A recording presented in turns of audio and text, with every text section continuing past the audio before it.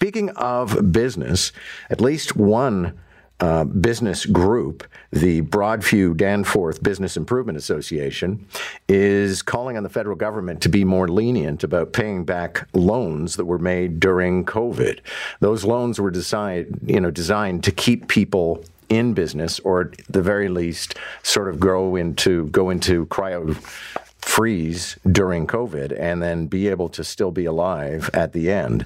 But they have to be paid back. And the folks in the BIA say they need more time. Paula Fletcher is the City Councillor for the area and joins us right now. Nice to have you, Councillor. Nice to be here. Okay, listen, before we talk business, I want to pivot from what Ashley was just talking about. I understand you were at the game last night. So is the Rogers Centre everything people say it is? It's pretty exciting. Yeah, lots going on for everybody. Okay. But the game was great, too. Well, I was a little worried. I was watching on TV, and I only saw the first 3 innings, and I had my concerns. If you'd only seen the first 3 innings, you might just decide it was going to be a terrible game. But, wow, it picked up, and, what a finish. What a finish. Okay, so let's talk about these business loans. And as mentioned, the whole idea was maybe you have a bar and you've got to close it down because of COVID, and you've got to continue sometimes to pay the rent, and there's other things that you need to do. So the federal government created a loan program.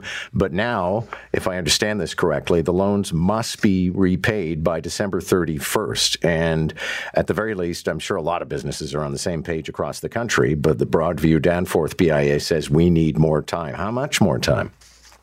Well, I'm supporting them very strongly, John, and they want to make sure they have a repayment plan over 3 years.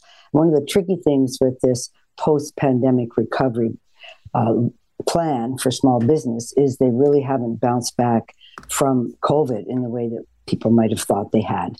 So they're not back in numbers. They're sometimes still just 70% of their sales. They still have a lot of debt. So the thing with this is they're supposed to pay this, which was a life-saving loan, back by December 31st, 2023. And the Broadview Danforth BIA and other BIAs are saying, just let us pay it over 3 years. But the sweet spot is there will be $20,000 forgivable of these fairly major loans. There's about $50,000, $60,000 worth of loans that they all have.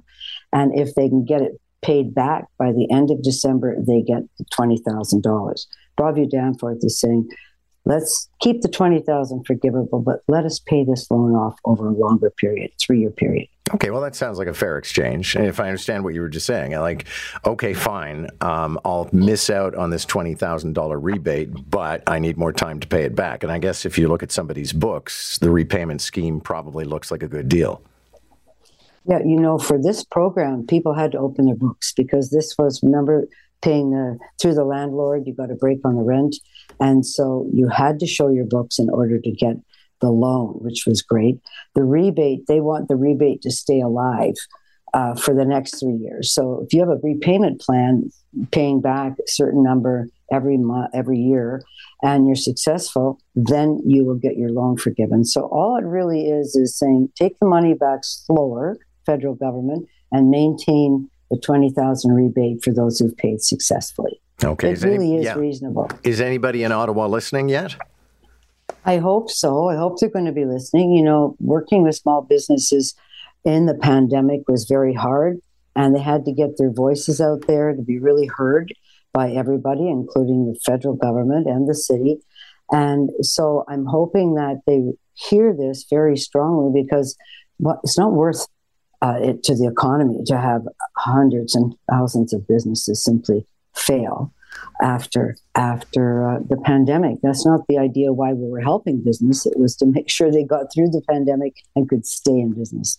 City Councillor Paula Fletcher is here. I want to touch on one other burning file this morning, and you may have seen this exclusive in the Star from Ben Spur about how the city, if the FIFA World Cup loses money, then the city will absorb the losses.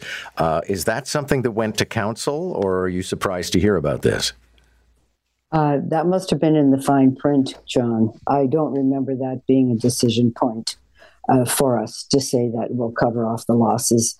That would be, we are a city that is very much in debt, as you well know, because of running the TTC during COVID when people weren't riding it. There was no cash box there, a fare box. and also keeping people safe in shelters.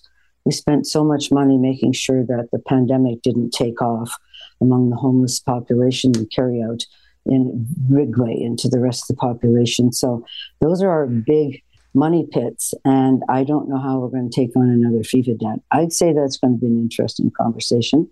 Okay, we'll be following. Paula Fletcher, thank you very much. Thank you, John. City Councillor Paula Fletcher.